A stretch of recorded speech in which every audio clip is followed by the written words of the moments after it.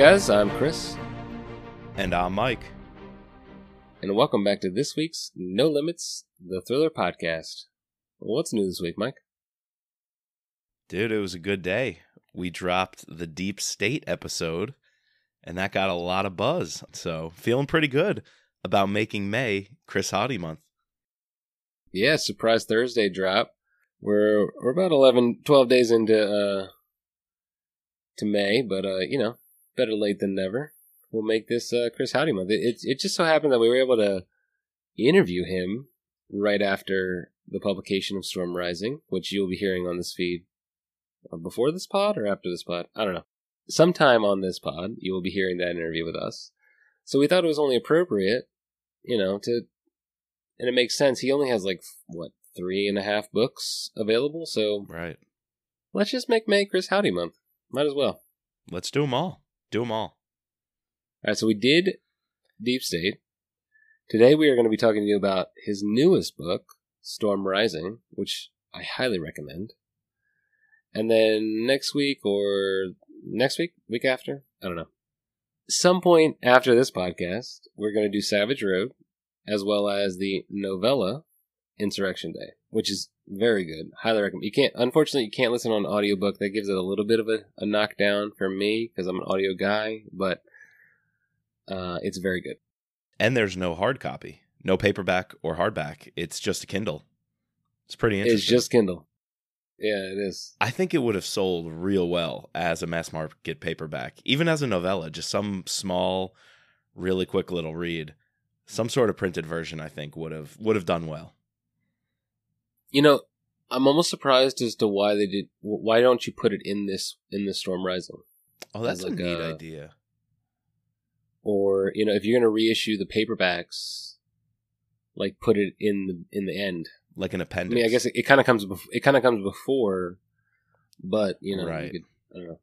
It is a standalone kind of thing, so you could do it as an appendix. If you reissue, he mentioned on the interview, which we haven't released yet, that they want to redo the covers, right, for Savage Road and Deep State to more align with the cover that he had for Insurrection Day and for this one, Storm Rising. If you're going to reissue that, just put it right at the end of Savage Road. Right. Well, this is interesting. We're doing Chris Hauty like a sandwich. We got the bread, the bottom and the top, and then we're going to go back and do Savage Road and Insurrection Day as the filler. You're jumping all over the place. Yeah, but we've got a lot to look forward to after that as well. So just to give you a heads up, we're still chugging along with the Brad Thor podcast. Really excited to be done with 2 books now, and State of the Union will be coming out next month in June. While on this feed, the Thriller podcast, we're going to be covering someone you love, Jack Carr. We're going to do the same thing we did this month. So we're going to kick it off with his first book, The Terminalist. We'll get into the newest release, In the Blood. And then we'll go back, fill in the middle, try to cover, True Believer, Savage Son. And then by that time, we might have a TV show to start talking about.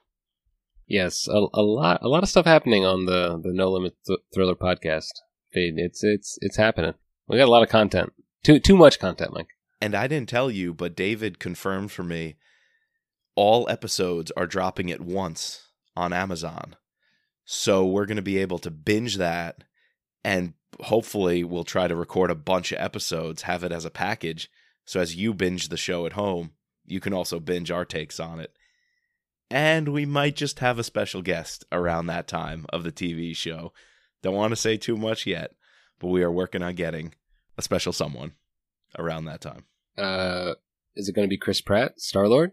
I don't want expectations to get too high, but that would be something. That's a little more unlikely than I will put it this way. He will be a repeat guest on the Thriller podcast. All right. Still, that's a good guest. I'll take that. If I have to settle for Jack Carr, I'll take that. That's funny. Just a side note, are they dropping, is it 10 episodes or is it 6? Good question. I was actually going to say 7 for some reason.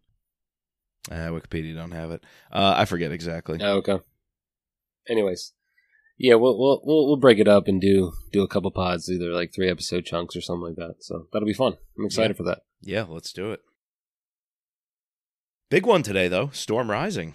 Yeah, very much so. I really like this book, and I liked it more after our interview with Chris Hauty. Like I was a little bit, I don't want to say down on it, but like because I had rushed through Deep State, and then I immediately went into Savage Road, and then you were like, because we weren't planning on interviewing him, and then all of a sudden, David got back to us and was like, "Yo, can you do Monday at 10 o'clock?" Yeah. And so I read, or I listened to Deep State in less than 24 hours, which, you know, a father of 4, plus I'm trying to wrap up my job, trying to move. Like, I felt like that was a little bit of a, you know, a win for me, considering I had also just crushed 2 other books in the period of less than a week. So. And then I texted you on like a Friday, hey, can you finish the book so we can record on Monday? Yeah, so then I listened to it. I was like, oh, it was good. You know, not as good as Deep State. But then after we talked to Chris, like, I don't know, it just started to rise for me. A little bit of a storm rising. No, I'm gonna say the same exact thing. It was a little hard to get through the middle section of this book, but I think the first third, definitely the last few chapters, you know, that's the Hauty special. The last few chapters are going to make it all worth it. And that definitely happened here. Though this one was a little tougher for me to get through in the heart of it. And that's something we're going to get into later on in the pod. But, you know, Chris, I like to share my initial thoughts on the book in the form of a limerick. But I must give a spoiler warning for people who don't know. We are digging into the book. If you haven't read it, I don't know why you're here, and frankly, don't know why you're listening to the podcast, but we're going to spoil it, and my limerick definitely jumps to the ending. So, here we go. There once was an operative named April Wu. Though a bacterial infection would come to undo deep rivalry and friendship, giving each other lip. Final words from Hayley, I love you too. Gets deep in that epilogue, man. Wow, man, you're pulling at the heartstrings right away. Going right for the cut. The final words in the book. I love you too. From Hayley to April. Yeah, no, that was a good limerick, Mike. So before we, I guess, dive deep into that, let me just give you a little bit of a background on this book. We have still early days, not many reviews, but it's coming out pretty positive so far. And I think Chris said this on when we interviewed him that, you know, he hasn't gotten that death threat yet on Amazon or Goodreads. Like, this is the worst book ever. You know, it's been pretty good. It's got a 4.36 on Goodreads and a 4.6 on Amazon. A couple of quotes on the jacket cover. You got the New York Times say it's one of the more surprising double reverse plot twists in some time. Which, you know, we get the plot twist in Deep State. I guess there's a little bit of a plot twist in Savage Road. But here we got not one, but 2 plot twists. Oh, yeah. So we got Simon Gervais, gritty and engaging. Storm Rising is a gripping page-turner. Nick Petrie says a timely and terrifying read. Jack Carr, the plot rings eerily true. Will keep you turning the pages well into the night. So, just to dive into our synopsis, we have former White House intern turned intelligence operative Hayley Chill is filling her time by training as an MMA fighter. When she's convinced to pursue the truth about her father's mysterious fate, she stumbles upon a ciphered document under the floorboards of her father's house. With permission, slight permission from her handler to probe deeper, she is led into a terrifying subculture of white supremacy within the United States military. As her investigation intensifies, she uncovers an expansive conspiracy to bring about the secession of several states from the country. It is up to Hayley to stop a second civil war before it starts, while also confronting the ultimate truth about her own father's role in the harrowing chapter of American history. You know, Jack Carr says the plot rings eerily true. And I just want to, like, I guess, go right into that and how, he talks about Insurrection Day, right? Insurrection of the Capitol, places Hayley Chill right into it. That's the little novello, the 2.5 book in this series. And then boom, he jumps into this plot. We're picking up immediately on leads from Savage Road. Obviously, if you haven't read Savage Road, you should not be listening to this podcast, but right. Especially one of those plot twists. A big one of the plot twists is really a plot twist over a 2-book arc. Yes. So when we last saw Hayley, right, she thought she found this person that knew her father, right? But instead, she finds out that it actually was her father, right? And not only was her father, but he's now dead. Yeah, and he's dead by what we think is, suicide. He killed himself, his own suicide. And what the course of this book, and the driver of her motivations in this book is to, dig deeper into why did he leave her family? Why was he in hiding in secret?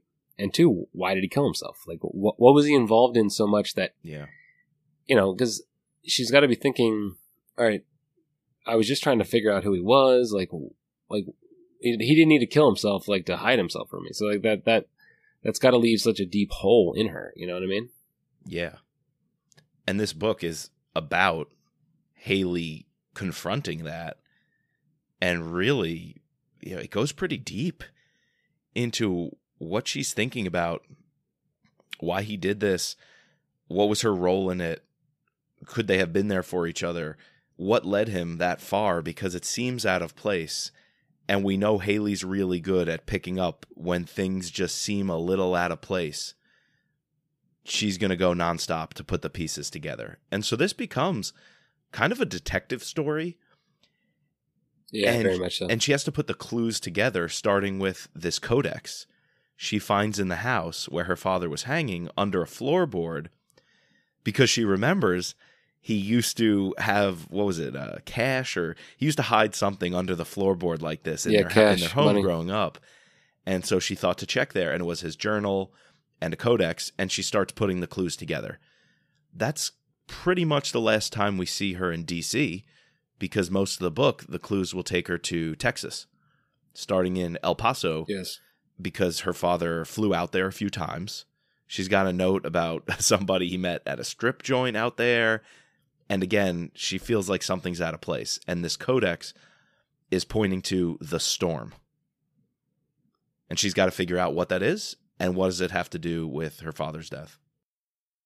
Yeah, we're given plenty of little crumbs that are going to intrigue us into intrigue Hayley not only into her investigation, but intrigue us into wanting to understand further, what is this plot? Where are we going to go? Yeah.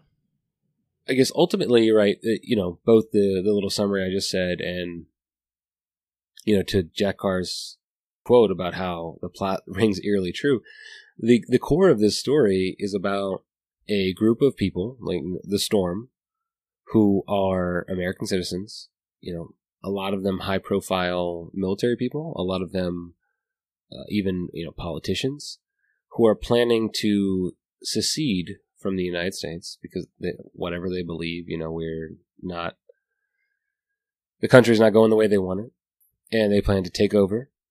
Nukes are involved, or a nuke is involved in terms of, hatching that plan. And ultimately, this becomes Hayley's, a one-man show to try to stop this crazy, action. I wanted to ask you, Mike, how did you feel about, this idea? It's sort of like playing on, it's not like super real life, but it's playing on like these tensions that we have in the culture at the moment. This idea that maybe people would want to, leave a country that has sort of left them behind, or what they feel a country that has left them behind. How did you feel that, placing it so, I don't know, close to home? Right. What did you feel about that? I think reading this book, or I will even say for Chris, writing this book 4, 6, 8 years ago would have made almost no sense. Yeah, exactly. Sure, Texas was talking about seceding like forever, basically since they even became a state. So that little piece of it would have made sense. You can make a story out of that. But the way it happens makes so much more sense in 2022. How the service members are involved. And again, and Chris was quick to point this out in our interview, not everybody, right? This was a few bad apples in the bunch. But I can very easily see, just think, you remember the stupid white power sign? The 3 fingers with the index finger and the thumb together. Yeah. Like, just, you started seeing that literally pop up. I remember this news report where some guy in an army base somewhere sitting at a computer sees a news camera and he flashes that symbol next to his head. Makes it look like he's scratching his head. So in 2022, I think it's much more likely to imagine there's a network of people, particularly ones fueled by extreme nationalism, and extreme nationalism to the point of perhaps white supremacy, as this group is a white supremacist group in the book. I wouldn't have bought into that any other time than literally 2022. And the way Chris wrote some scenes, such as this door-to-doors like salesman, he's like being paid off by congresspeople to essentially campaign and become a politician just to spread the message and foment this kind of movement of the storm. It's just being done in such a shady way that I could see a cabal of characters acting this way, trying to pull strings and push this agenda. So yeah, I could see it. I was bought into it. And then on the military aspect, they basically want to have power so that their cause is justified by using this convoy. They're basically sending this convoy of military equipment that's assembled to go to Eastern Ukraine. Or, well, Eastern Europe. I forget if it was Ukraine or not. It was another country that was, somewhere being invaded by an Russia. exercise, right? Might have been Lithuania or something, maybe Estonia. And we were supposed to send it to back them up, which makes sense coming out of the Monroe administration storylines. The last 2 books Correct. were how we were caving in too much to the Russians. We were becoming too close to them. We were essentially empowering them to make a move in Eastern Europe. And so now, with Monroe gone, Savage Road spoiler there, the next administration is going to have to be very heavy-handed in propping up NATO, right? And sending troops. So the fact that a small group of people hijacked this part of the military and tried to use it for their own purposes, yeah, man, I could see it. It's crazy to think about. And then they got their hands on a nuke. That was their ultimate bargaining chip, was that they could blow the Permian Basin, which I think Chris told us was like 1/3 of all oil production in the U.S. or something like that. So that's a big bargaining chip. You got a nuke, you got a whole military convoy who's willing to take orders from you, and you've got a ton of oil reserves. That's power right there. Yeah, it rings very much of like Order to Kill, right? When they put the nukes into the Saudi oil fields, right? Right. Let me ask you, what's your take on Publius quasi-semi giving authority to Hayley to go away? Andrew Wilde does say, sure, you can go investigate your father's business. And then after that goes on and on and on, Publius officially wants to pull her out of the field to send her off to London. There's a line that they want to put her on a mission. But Andrew Wilde is he breaking from Publius here by giving her a secret permission, a coded permission to say, continue your investigation? I think you're onto something. That was a weird little break from Publius. Yeah, I was going to ask you about this. Has Publius failed here? Because they essentially allowed this to happen under their noses. They're supposed to be this state, this group of the people who are career officials that are outside of, they're no longer in their positions, but they're protecting the Constitution. Right. Yet they, for all intents and purposes, they want to pull Hayley out from her investigation before she gets to the truth. But Andrew Wilde, using his own intuition, gives her a silent hint that she can continue. He almost sees the truth in her investigation, but Publius is dropping the ball here. I don't know. That part to me felt a little bit incongruous from what we've learned about Publius since then. they knew that freaking the president was a Russian mole, right? And that they were going to allow this like deep state to exist, but ultimately they were going to protect the president and then try to flip him in the end. You know, I don't know. That to me didn't quite work. But what I did like about the plot, and I think is like strengthened by, and obviously he gains information or inspiration from this. I just can't help to think. But I listened to this podcast, and I mentioned it to Chris when we talked to him about this Day X. I don't know if you've heard about like Day X, but it was supposed to be this like in the German military there was this like conspiracy to overtake the country and take back by white nationalists, and it was led by this like one guy who he actually was in the military and actually like sort of began to portray his identity as a Muslim citizen and like bought a gun and was going to like do this false flag attack as a Muslim in order to like stoke some more thing.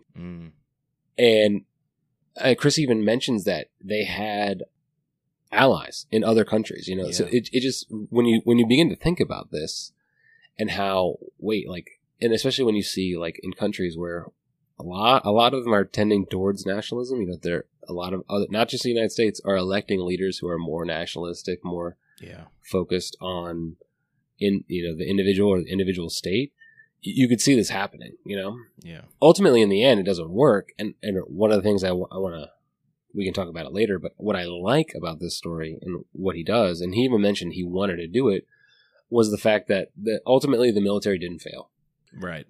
Even though there were bad apples, it was the military, the people, the mass majority of the military who ultimately refused to go along with this plot. Right. And overthrew it. I really like that ending. Yeah. But yeah, no. Back to your original question about Publius. I don't know. I felt like they should have been tracking this more. Yeah. Like this should be on Publius's radar. Like Hayley should have a carte blanche. Once she comes to them and says, "Hey, this is what I found," they're like, "Oh shit! What, do you need more help? Like, do you need another operative?" Like, I wonder though, did she have the evidence? I think a few times she tried convincing people of what she was doing, but I don't think she had any evidence. She just had a few random names. And by the way, half this book is her chasing down random names, one after the other. Like, one name is carved into a jail cell, and she's the only person who sees it. And then someone else says, the little doctor. And so she's got to find this little doctor. And then the little doctor jumps off the roof but gives her a name. Go find whoever, Major Culbertson. She finds Major Culbertson, and then Major Culbertson was working for a congressman. And I feel like there were just one too many links in the chain. But I guess that muddied the waters of who's in charge, who's organizing this thing, which means when she tries to tell her superiors about it, she doesn't even have any clues. She just got random names. And, if she actually finds these people, which she does at the end when she finds the congressman, what was his name? Woodside. Yeah. Then she's finally gotten somewhere that would actually maybe trigger a response. But honestly, to that point, she didn't have much evidence to turn in, or what would she even advise Publius to do in terms of starting a search for this or pursuing the storm. Like, she's got nothing, essentially. Right. Yeah, the thing that I kept thinking about was the fake like movie production, like timeshare, like what did she call it? She called it like white supremacist timeshare meetings, where the one guy who happened to be, was it the brother-in-law of the general or he was related somehow, right? Yeah, he was the brother-in-law of the general who she ends up like killing, or stepbrother, I forget.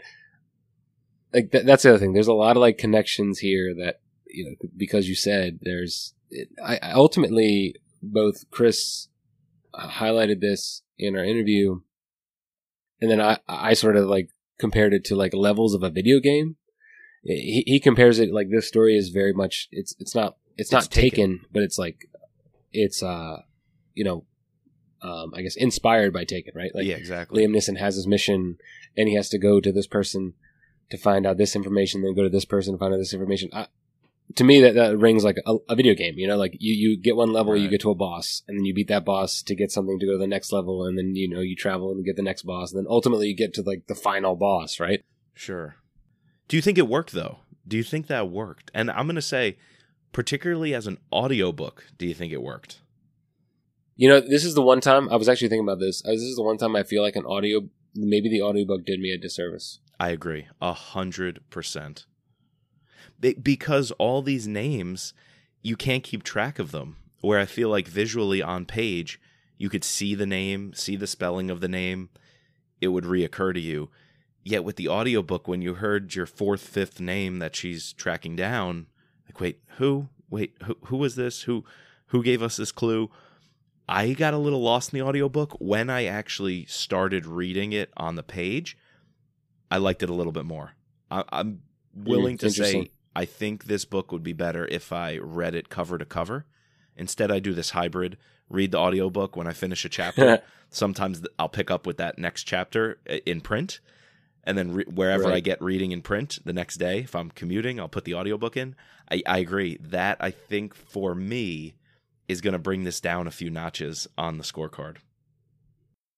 Yeah, that's unfortunate because, yeah, like what I said, like the name drop when the general, I don't even remember his name. He was only in it for a very short time. So when many he name characters drops, were there for a second, a page or two. When he name drops his stepbrother, I'm sure, like, if I was reading this, it would be like, oh, that's the guy who was at the timeshare that died when he got in Hayley's rental car. Right. Wow, like that hit. But for me, when I'm listening to it, I was like, wait, who is that guy? And I was trying to like figure it out while the story is continuing to be read to me, and then I got kind of lost. And I had to backtrack. Yeah. So yeah, no, I would agree that maybe the audiobook did do me a little bit of a disservice. But I will say, I think again the beginning of this book and the ending, the final twist, and also like one of the themes that I wanted to bring up is this idea of like a deeper emotions out of Hayley Chill. Yeah. Like digging deeper into who Hayley Chill actually is. I really like that. And to me that really shined throughout the story, and it elevated the book for me. Like I just, I'd have to say, like, just like when I was reading Deep State, like I was like, oh, this is a good book. But then as soon as we got the twist, I was like, wow, this is a really good book. Yep. And actually we got not one, but two twists in the book. The first twist I could see from a mile coming. I don't know if you could. The fact that this Detective Pogue was actually involved in the whole thing. I get. I've seen too many Law and Order, crime serial episodes to not guess that he was involved in some case. Like, what about you, Mike? Yeah, I don't know if I guessed it so much as when it happened, I wasn't all that bought in. So I don't actually consider that one of the big twists. I think there are two other. I think that is. I think Chris considers that a big twist. He said it in the interview, I think. Sure, I think it was intended to be.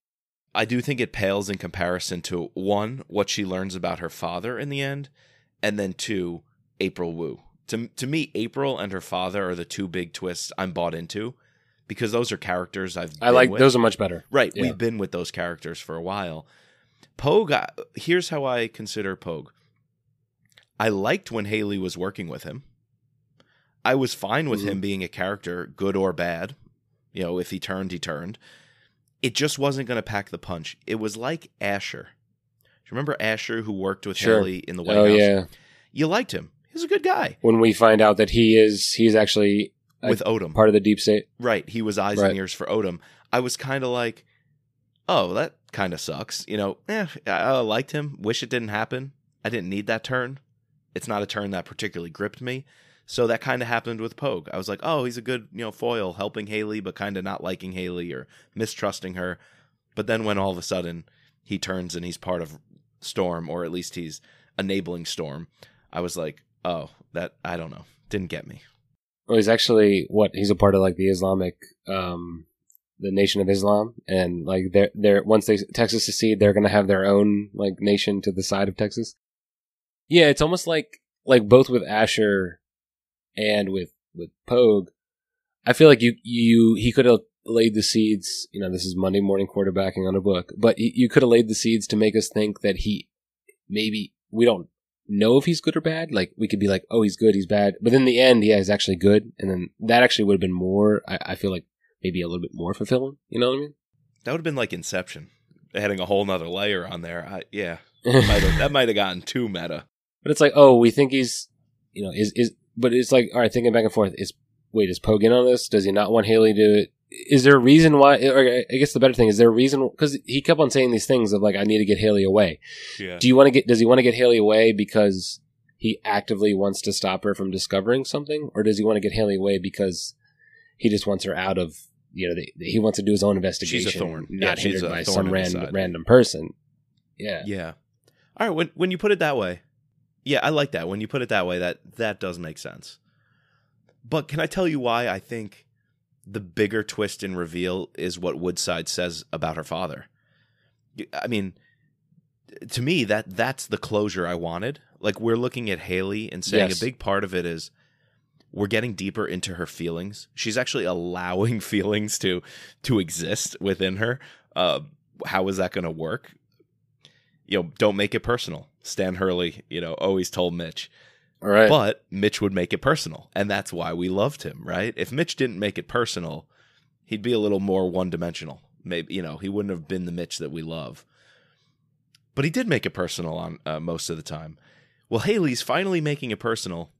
Is that going to cause her to make missteps? Is the truth about her father and being in a dark place since the end of Savage Road, is that the reason she's losing an edge? She's losing her grip? She loses the fight in the beginning? We know it's fatigue. Right. That's the reason she's off kilter, which we'll talk about in a minute. But it all comes to a close when she finds out her father was actually murdered by Oswald, you know, the hitman for Woodside, his little crony. And it's perfect because actually I think this wraps up so much because Hayley's chasing him because he has the bomb, right? But at the same time, she wants to chase him, and she's starting to put the clues together that he was the assassin. And her father couldn't talk to her, had to take a different identity, had to leave the family and leave the kids because he was caught up in the Storm business. He wasn't part of Storm. He didn't want to be, but he knew too much. But he knew about it. He knew people. Yeah. He said, I'm not going to be with you. I'm not for this, but they were friends. And, you know, when push comes to shove, if you know too much, doesn't matter what crowd you're in with, that crowd's going to need to silence you. And she realized Storm had to silence her father, and her father's only way to protect the family is to not live anymore, to make it look like he doesn't live. So he takes a different identity. The whole friendly fire thing we found out in Savage Road, the whole suicide thing was all false. It was basically her father protecting her. You know, that he did this for the family. Yeah, we haven't discussed yet our thoughts on Savage Road, but I was at the end of that book, I was like, why did he kill himself? Yeah, I was right, genuinely perplexed as to, you know, you're so close. Like they're talking, and Chris even said, I thought this too. Like filming those scenes of when she's talking to him through the door, or you know, on the phone, you know, because he knows he can't get face to face to her because obviously she's going to know that it's her father. Exactly. Yeah. And I'm like, when I read that book, I'm like, wait, why did Chris kill him so quickly? Right. Like, this is so something is not right here. It's so true. I wrote it off as PTSD. Like I thought he was trying to make a statement. Yeah, you can do that. Right. Yeah. But again, we learn this in Deep State. When something sits wrong with you or feels a little funny, I mean, sometimes I bypass it thinking it's an author's mistake or an author just trying to move on. There's other more important things to write about. But no, with Chris Hauty, every single time there's not. That odd feeling means you're being misled or you're being set up for some major drop. But you still never see it coming. You just sit there with this weird, like, oh, that's kind of a strange, funny, weird little scene. I wonder why that happened. And then it takes another 200 pages before you go, oh my God. Right. Yeah, well, another oh my God moment is the end, which, I thought it was a very nice epilogue or last chapter where, what did you think at about the end April? of Savage Road? What did you think about April, like all throughout the book, her popping up in hotel rooms, giving Hayley this kind of advice, just kind of being there. And I'm like, okay, she must be recovering. She must not be doing well. She can't be on the missions. But Publius is also allowing her just to tag along to Texas and then pop up in Texas in various locations. It was one of those things that sat funny with me. I guess, to be completely honest, I didn't think too much about, like, this is weird. I thought that because they did a good job in the beginning when they mentioned that obviously she's wearing something different. She's injured. She's hurt. She can't be in the field. It would make sense why she's not, like, completely in the field. Sure. But because she also is this clandestine operative, it would make sense why she's able to pop up out of nowhere, and surprise Hayley, right? That's true. Surprise her because she surprises her in West Virginia, like after her MMA match. She surprises her, a couple times in Texas, and she's asking her all these questions. Is it, that she about Sam, about her father, just like things that I'm, and then Hayley does a good job. Even though we end up finding out this is all happening in her mind, of like asking her the questions as if, April actually figured it out herself, when actually, Hayley is just placing this information in April's mind, right? In her ghost, whatever you want to call it. Yeah. In the end, it made sense. It made total sense. Like you said, like, oh, that makes sense. Why, we never saw her like leave, like why she always just disappeared, you know? She's the muse. She's Hayley's muse. Mm-hmm. And it's like very this ghost apparition. So. And she's urging Hayley on to go deeper in her friendships and relationships, but urging her on and pointing her in the right direction of the mission too. Yeah, it's one of those, it's pretty well executed, like a Sixth Sense, like the end drop that, the guy's actually dead. Spoiler, I guess, if you haven't seen the Sixth Sense. But it worked here, though. It really did. Not only was the twist, not only did it work, but I also just thought it lended so much to Hayley's character, especially this final chapter with her going and visiting April in the hospital, obviously before she's dead, the banter between them, this fact that, she wanted a specific moisturizer and Hayley just buys her some cheap shit off of from Walgreens. We got a little bit of an insight into their relationship and the fact that they did have a relationship. It wasn't just competition. Yes. I guess we get a little bit of that in Savage Road, but I liked that combined with the hunt for her father and her family, understanding more of her family, the insight we got into her relationship with Sam, even though, Chris pulls a Hauty again and we're never going to see Sam again, which I asked him this. I was like, wait, as I'm reading the flash forward, I'm like, wait, you're perfectly fine never going back to this character again? Like that is bold, my friend. Like I agree that I wasn't happy with it at first, but this Detective Gibbs guy or Deputy Gibbs, we gotta get into that. Niche. He fills a need. Yeah. We got to get into that. We got to get into the pregnancy. Two other things I really liked about the book. So, yeah, what do you want to do next? Let's wrap up this, just give me your final thoughts on, going more deeper into, Hayley as an emotional character, like having actual emotions, not just this operative. Well, I think the pregnancy is the vehicle to propel that and tell that story. And I might have been perhaps my favorite through line of the book. You know how the chapters are really long? You only have 12 or so? Yep. And Chris has done this in all his books. Very long. They're very long chapters, but within those chapters are these chunks, right? And so every time we would kick off a chunk where Hayley's taking steps in the pregnancy were my favorite. That's when I was really tuning in, because I was so on edge about what she would do, right? She's a very independent woman with a lot of choices to make, and she's dead set that she made up her mind she can't carry this pregnancy to term. It's not who she is. The country needs her. And quite frankly, she sees no other option. She says, that's who I am. That's all I can be.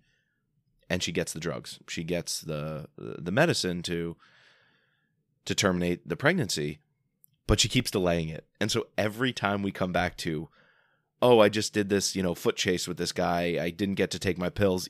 I'll take him in the morning. And then when we come back to her and she has another thing pop up and she goes, nope, I'm still fully intending on doing it. And she doesn't. And then all of a sudden she flushes him down the toilet. I loved watching Hayley grow in how she handled that. And eventually, I think, without saying it, I think she realized she could do this. She was not going to run from it. Like every other challenge in her life, she was ready to confront it. And I do think, as much as she knew it wasn't likely, I do think she came to a place where she would have been open to motherhood. I really do. Yeah, and I guess it's a bold choice for Chris to even touch this subject in any sort of way. Like he says, he doesn't want to alienate. He wants all people to read his book. So, he's pretty sure he said he's going to get people who don't like it just because she even thought about potentially getting one. Because she went to the clinic. An abortion. Right. Yeah, no, I think it just shows that the whole situation just gives her more depth and we get more insight into, who she is, how she thinks, and then ultimately what she decides to do, even though eventually it doesn't come to fruition that, she was willing to embrace this new stage of her life. Yeah, and I guess this is coupled with her relationships, both to ending the relationship with Sam and then potentially starting a new relationship with this Texas sheriff who I thought was dead. I almost positive they said he died. He gave his life but then Chris says, "Oh wait, maybe I shouldn't say this, but I was thinking about bringing him back." So how did you read that, Mike? I went through this with a fine-tooth comb. You ready? I've got 3 instances that give us some hints here. First, okay, if Hauty's going to kill somebody, he's going to kill him, or he's going to give him a flash forward so we know how they die. True. We don't get that. Deputy Gibbs is giving Hayley cover as she runs away to catch Oswald running through the desert with the nuclear device. He knows he's got to hold off these guys, but he has no chance. So he's holding them off. He's taking shots. Eventually, they get him pinned down. His gun, I think it's an M4, misfires. He can't get it unjammed. He knows it's done. Tosses it off to the side. And at that moment, the guys are closing in on him. He takes a round in the back. He said it felt like a sledgehammer, and he goes down face first into the pavement. He's got to be wearing a vest, so that's number 1. Yeah. But then the scene cuts with the guys closing on his position, and he says he rolls over from his stomach. As he's rolling over, looking up into the sky, he's reaching for his knife blade. Boom. Cut scene. Okay. All right. So we know he's reaching for his knife. Second thing. Later in that chapter, at another cut scene, the cops show up, are about to apprehend the guys who were closing on his position. They end up having a third shooter who shoots the cops, but those guys pull off. So the same guys who were closing in on him and he was about to knife, we know get basically chased off by this cop, and then they start chasing Hayley or doing something else. So we never see them close in on him. And the third thing, Hayley does say he gave his life in service to this country. She tells Andrew Wilde. She says that. But how would she know? She don't know. All she says, there is another line that she says, I know Deputy Gibbs. He was a warrior. There was only one way that could have ended, with him giving his life. But that's just her conjecture.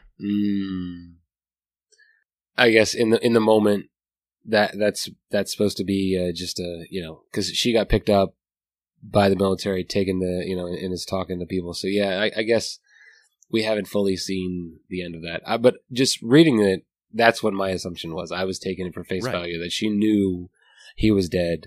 But obviously, I guess this is maybe a spoiler for the next book. It's something that Chris wants to explore, and so we, Gibbs is not dead and is going to be back. And Hayley is going to have even more affection for him because she thinks he gave his life for her, and he may have, right? She does say twice, once to Andrew Wilde, he was a patriot. He's the reason that I was able to catch the guy with the nuke, because he gave himself to stop these guys from pursuing me. That's good stuff. That's good writing. It is. Your first thing is that we didn't get the flash forward. We didn't see That's it. like, Yep. the old trope in like these superhero movies, or, I guess most movies, if you don't see a body, then they're not dead. If you don't get a Hauty, then they're not dead, That's it. That's why when I was listening to it, and then when I went back to reread it on the page, dude, I made sure I went over that with a fine-tooth comb. All right, Mike, how about we get into some of these scorecard things? Let's do it. And one piece of this I want to start with, it's the first one, is action. Because even though we've captured some of the action, dude, we barely scratched the surface on some of the badass things Hayley does. We've been going for like 45 minutes now, and we barely talked about action. Right. Which is just, it shows the depth of this book. But it opens essentially with, first off, 2 dead bodies, and the Sheriff Gibbs is trying to figure out what's going on. We've got these oil explosions, these rigs blowing up. We didn't even talk about that. This whole plot is these oil rigs blowing up across Texas, and that's why the deputy's on the scene. But then we cut to the MMA fight, and this is one of 2 MMA fights. Hayley's pretty slow on her feet. She's broken. She's lost, and she loses an edge and loses that fight. But we definitely know she could still fight with the second MMA fight on the Army base. Or the open fist boxing fight. What'd you think of that? That was kind of wild. I just thought, like, would they have really let this random person she's obviously not wearing like any sort of military fatigues, like, I think they say she's wearing like some like white shirt and like, pants, like, would they really just let her hop in the ring? Like, wouldn't they be like, who the hell is this? And the general even, or the major, says he realizes who she is once he sees her. Like, wouldn't he run? Like, why wouldn't you run if you know that this is an outsider? You're planning something. Her name has been popping up around. Obviously, her name is popping up around everybody who's been dying around this investigation. But it's his turf. Yeah, but it's his turf. Yeah, I really like the opening MMA scene, because it sort of is a reciprocal to the opening of Deep State. Yes. But in this case, she loses. She's down on her luck, I guess. She's not quite ready for it. We don't know yet why she's not ready for it. In the end, we find out because she's pregnant at the time. But not only is there's action there. There's action when she goes to find the guy who met up with her father at the strip club. Who was he also a cross-dresser? Like, right. He's a cross-dresser. It follows him to his house, and then there's a bunch of white supremacists there. Like, that shootout was pretty crazy. That was a pretty cool scene. Also, not just the action of the shootout, but Hayley pretends she has the flat tire to get him to come out of the house. And then that's when they take her into the house. So, yeah, she does some pretty cool little tricks like that to get the upper edge on people. She's almost like a spy kind of here doing those things. Oh, very much so. And there's the action of her chase of the doctor. Right. There's the chase at the convention center or country club, wherever the setting is, where the one guy is trying to recruit money. Yep. For the storm. There's the storming of the ranch. Yes. With the father of the missing girl, who, like, at first I was like, who the hell is this person that's teaming up with Hayley? And then it's finally revealed, oh, he's the guy, and that's the person we've been seeing. He's looking for his On daughter the flyers, or whatever. yeah. On the flyers. Who did Hayley kill with the gold pen? Took his pen and shoved it in his ear and threatened to push it harder? Which of the very many guys was that?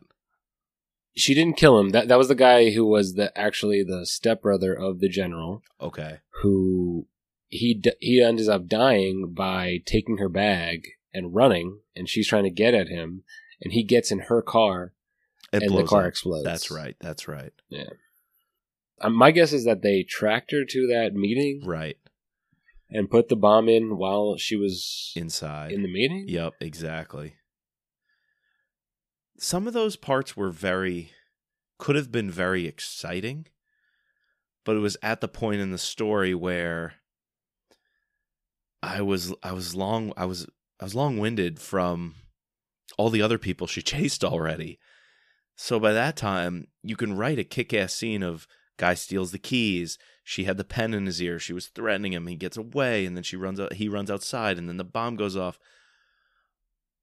But it was almost a little too much at that point that I just wasn't keeping track of things anymore. That could just be me. It could have been my take. But some stuff in the middle of this book seemed so cool, but I just couldn't find myself to keep up with it all. And then I kind of am wondering, like, what about the search for her father? What about Andrew Wilde? What about Publius? What about these other through lines? She's doing all this stuff, but it was almost too many cooks in the kitchen at one point. Yeah, because then, like, the whole time also, what's his name? The guy who had the nuke. Oswald. Oswald. He's also tracking her. So there's like that tension and suspension. Yeah, like I said, there's the attack of the ranch where she confronts the politician he's the one who knew her father. Yes. And he's the one who tells her that her father was actually not involved, or he just had found out too much. And then I guess I think the best action is probably the shootout at the end. 100%. I don't know if you agree with me. I agree. Giving me that maybe because it's Texas and so close to Mexico, but like the scene in Lethal Agent where Mitch is like driving the truck, yes, near the border, or trying to find the truck near the border, like that. Yes. That was really cool. It also, and then you got these special operations guys. 100%. That's definitely my favorite action. The last quarter of this book really got my attention back. Like, really, I was all in. It was a fantastic final sequence.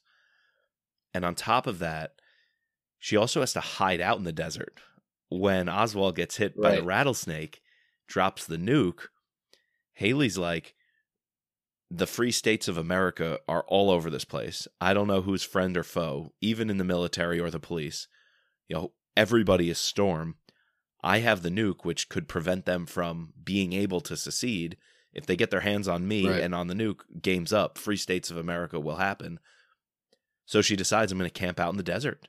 She actually, stays there, falls asleep there, and ultimately she has to bury it. So her hiding out in the desert, knowing she has to keep hidden and keep this secret, also made me think of Mitch in Yemen in Lethal Agent when he's hiding out overnight. And he says, Scott, you guys get away. Take them that way, and I'll get the guys off your back. And Mitch disappears into the desert. It's kind of cool to see Hayley do that. Yeah. Great scene. No, I like the just the tension, and because you don't know, like, because she's just focusing on one plot, like the nuke, but then there's so many other factors going on with, because they said, like, you cut off the head of this, like, it's like a hydra, right? You cut off the head of the hydra, 3 are going to sprout out. So, like, this just because she killed both the general and the politician, the plan is still going to go forward, and we don't know, like, ultimately what is going to happen. In the end, it doesn't happen, and it fizzles out. But that was just a lot of suspension at the very end, and I really like the plot. Yeah. Cool. Let's move on to the scorecard then. So we just summarized action. So 10 points. What are you going to say for action? I think I'm going to give it I want to say like a 7 or an 8. I don't know. What do you think, Mike? I think because there was a lot of it, I'm going to go 8. I was actually even flirting with 8.5. Yeah. I'm going to go higher. I think I'll go 8 too. Because there was a lot of it. But my counterpoint to that is I'm going to go a little lower on the plot. I'm going to go down to a 6. Ooh. Okay. Again, because less what the plot was, more the pacing of the plot. I was bought in the beginning. I wanted to go on the goose chase, but then the codex never comes into play for right. I wanted that to come into more play. Yeah. So we almost went off on these side stories, this Liam Neeson trying to track down 18 different people so that he can get the next clue. Or like a Da Vinci Code type thing. Yeah. But I wanted the clues to link together a little more than they did. I wanted more of that binding agent, and it was just missing. So the plot, in terms of pacing, I'm going to go down to a 6.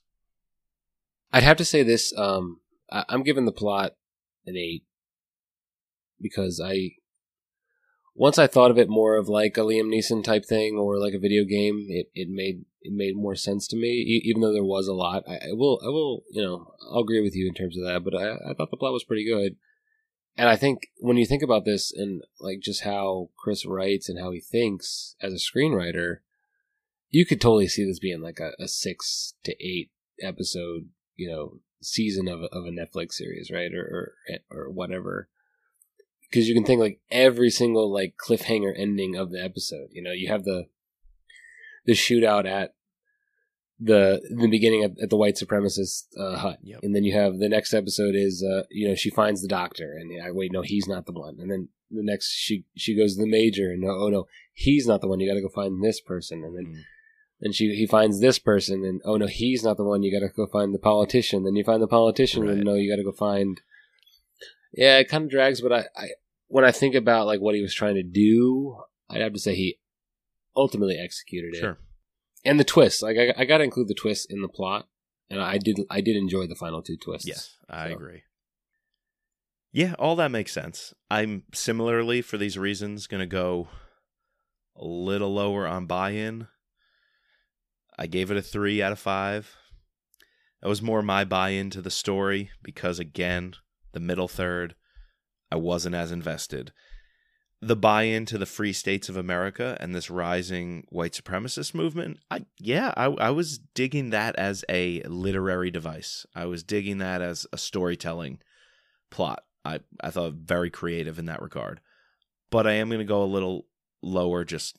I wasn't really bought into the oil explosions and why they were happening, who was behind them. Not that interested. And the things I was more interested in, Hayley's father, Hayley's pregnancy, the secret code, putting the clues together a la Da Vinci Code style. I was more interested in that, but it took a backseat to some of the other things. So 3 out of 5. Yeah, I'm a little higher in buy-in. I completely bought into this plot because I just feel like it's so prescient in terms of these, just the situation that we see ourselves in, not only as a country, but just as a globe. And you just see these more and more countries leaning into maybe, or, you could argue, just look at China, look at Hong Kong, like, these types of nationalist feelings. So I don't know. I thought it was a very good idea and pretty well executed. Okay. So I give it a 4. Now the bad guys, on the other hand, when we think about our characters, I'm sort of medium on them, mainly because there was too many of them, yes, and we weren't invested that much in one single bad guy. Ultimately, I guess we're supposed to fear this politician and fear the general who's in charge of everything. But I didn't really care about any individual one, so I gave it a 2. Yeah. I'm going to say the same, a 2 out of 5, for the exact reason. If Woodside were sprinkled in throughout the plot, I would have been bought into the meeting at the end where she uncovers him. Right. I almost would have liked more, like, and this Vince Flynn would do all the time, and is what a ton of thriller writers do. You have glimpses of that bad guy all along. I mean, Lions of Lucerne opens with Fawcett. Fawcett and right. the senators. Right. It opens with them, and you see glimpses of them throughout, and you're keeping up with what's the other bad guy's name? The actual operative. in Lions. Oh, Major. Minor. Yeah. You're Minor, seeing these Minor. people the whole way through. So when you get to the final climax or the confrontation, it means so much. It's such a deeper... Even if you don't know who they are, right, or their names. They could be shadow figures, or you make them shadow figures. I feel like even if every clue that Hayley got along the way said, the congressman, or there was a code name for this person who was pulling the strings, and then that all led to Woodside, I thought that would have been really cool. But he wasn't fleshed out, so 2 out of 5. Now, what about the good guys, Mike? I'm going a little higher. I'm with Chris. He liked writing Deputy Gibbs. I liked enjoying Hayley's encounters with him. I liked when they ran into each other at the cafe, when they chatted. And then I also thought we did see a little peek behind the curtains with Publius. I enjoyed another former president and Supreme Court justice out on the shooting range. And that little scene where former president, who Chris says an airport is named after him in his home state. And he asked us, George, who did we think Bush? It was? Well, yeah, George, there's Bush Airport in Texas. But then I looked it up. There's also a Clinton Airport in Arkansas. So who did he mean? I thought it was Bush. I thought it was Bush too. Yeah, I really did think it was Bush.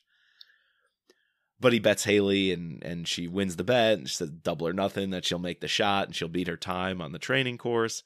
And then Andrew Wilde giving her secret permission or coded permission to finish what she's doing underneath Publius's radar. I really liked all those pieces. So the good guys get a 4 out of 5 for me. Yeah, I also give it 4. And I, in addition to what you said, I think just that even though she's ultimately a ghost, like just the April Wu character, like getting her here and getting this, interplay between her and Hayley, even though it's not actually her as a physical person, I really like that. And I liked, even though it was bold, I liked the sending off of Sam. I liked the introduction of Gibbs. So yeah, the good guys were pretty good in this series. All right, what about setting, Mike? We're finally outside of Washington D.C. in one of these books. Right, and that's usually Money in the Bank for me is a good D.C. book, which Chris has done twice now. But I did enjoy the change up. The curveball was okay with me. Too. Going out west, these Great Plains, and one of the most clever things was the CJ Box name drop, because we're very clearly getting inspiration of these wide open, expansive areas. You open with this sheriff investigating the dead bodies, and the fact that you gave a nod to CJ Box in the book, it just makes sense, because that's all of his stories take place in wide open areas like that. So 4 out of 5 on the setting. And then that lake was on fire, that oil refinery spilled. Yeah, that was really cool. Really cool little things like that. I'm good with it. 4 out of 5. Yeah, I've driven across the entire state of Texas when I did a cross country road trip in college, and just the descriptions that he puts in terms of these vast, wide open spaces, I don't know, were really good. And I thought he did a very good service to the area of West Texas, and giving us this idea of this down home area, right. And especially with the characters we meet in that area, like the people at the coffee shop or the Waffle House or the Tex-Mex place. I thought it was pretty good. Yes. All right, so our favorite section of the scorecard, the cover. We only have one. We only have one, yeah. So far, because it just came out. But what do you think of the original cover, Mike? It's pretty good. I definitely like it. It's no deep state. It's no deep state for me. Yeah, and you heard him on the interview. They're going to change deep state, and I didn't want to I don't want to burst his bubble in terms of no, don't do that. We love the deep state cover. But yeah, they want to change all the covers to be more like this one. Yeah. But it's pretty cool. I mean, obviously they're going for this whole open landscape Texas, West Texas theme. Oh yeah, one of the things that I liked, and sometimes you could find in these novels they do it a little bit overtly, like they're trying to work in the title of the book to something. Mm-hmm. But like these storms in West Texas just come out of nowhere, and like the description of them coming along, and I thought that was very well executed and weaved into the area, into the plot. So I like the title. Yeah, the cover's good. Yeah, I gave it a 4. Yeah, I can't. If we get more variation, maybe that score would go down. But it's kind of hard to give this. It's a solid cover. It's a solid cover. I could justify a 4, but I Deep State is doing something special with that cover. I don't think this one reaches that level. I was gonna pull out the half card if you would so allow me. I'm gonna give it. I'll allow you. I'm gonna give it a 3.5. Just I can't find it myself to put this on the same rank that I gave Deep State because I absolutely adore that cover. So 3.5. That's where the multiple versions of Deep State hurts it, right? Like if we just had the original, if we only had the original of Deep State, that would probably be a 5 out of 5. 5 out of 5, right? Yeah. That was the other iterations that brought it down a point. This one, though, I can't go as low as a 3 because the cover is so perfect for the story. The open road, yeah. Hayley's always driving. There's little droplets of like water and moisture because the storm is coming. There's this bright orange glowing cloud. Is that just the storm rising?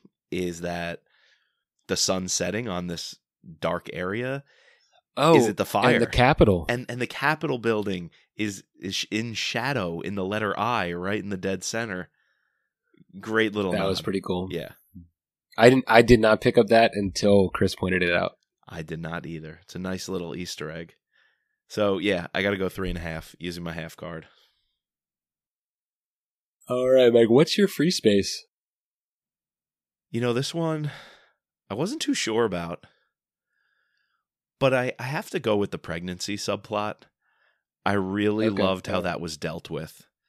I think it was expertly done, not to anger anybody, but to approach the issue from a very well-rounded perspective that Hayley goes through the gamut of emotions. I think a lot of people in her shoes would feel. So again, it was a way to take an untouchable character, a character who is nearly perfect in every way, and we can't really identify with because she's so strong, yet make her human and make her identifiable and put her on our level. And watching her go through that, I thought was phenomenal. And every choice Chris made about that subplot, I thought was executed with precision and heart. How about you? What's your free space? Yeah, I don't know. Maybe this is always going to be my free space, but it's got to be one of the Hauty twists because I just thought the showing us that April was actually dead was pretty cool. And as I'm reading that was a real like oh shit moment for me. I even texted you thinking that you had already finished the book because you always finish the books before me, and I had actually beaten you to that point. You did. But yeah, no, I really enjoyed that, and I think it definitely improved my image of the book, or how I enjoyed this book. Yeah, no, and I hope we get more of that character going forward. I feel like because that's such an easy thing to plug in and to have a character that can be anywhere with Hayley, and have this essentially a conversation with yourself, but she then throws in the characteristics of what we know April is or who we knew April was. Yep. So yeah, no, I'm excited to see that in the future. Agreed. Great book, Chris. Great book. We got 2 more Chris Hauty books to go. Looking forward to it. Yeah. So I ended up giving it 39. We did a little flip flop from Deep State. We did. I got the 35.5. Yeah. All right. So I think if you average these 2 books, they're both pretty much the same. So there you go. All right, guys. We hope you enjoyed that podcast today. We're going to be coming at you next week with Savage Road, the book that actually precedes this book. So we're doing a little bit out of order, but yeah, look for that in your podcast feed. Also, go check out the No Limits Brad Thor podcast, where we've put both part 1 and part 2 of The Path of the Assassin. Really good pods. I highly recommend you go listen to those. Subscribe, rate, and review anywhere you listen to your podcasts. We are on thrillerpod.com. You can find us at Twitter or Instagram at MidtrapPod. We always have to thank our patrons, our special operator, Sherry F., our special agents, Daryl, Kevin, George, Matt, Dawn, Dennis, Peggy, Catherine, Ray, Bridget, Jeff, and Mark. And as always, trust no one.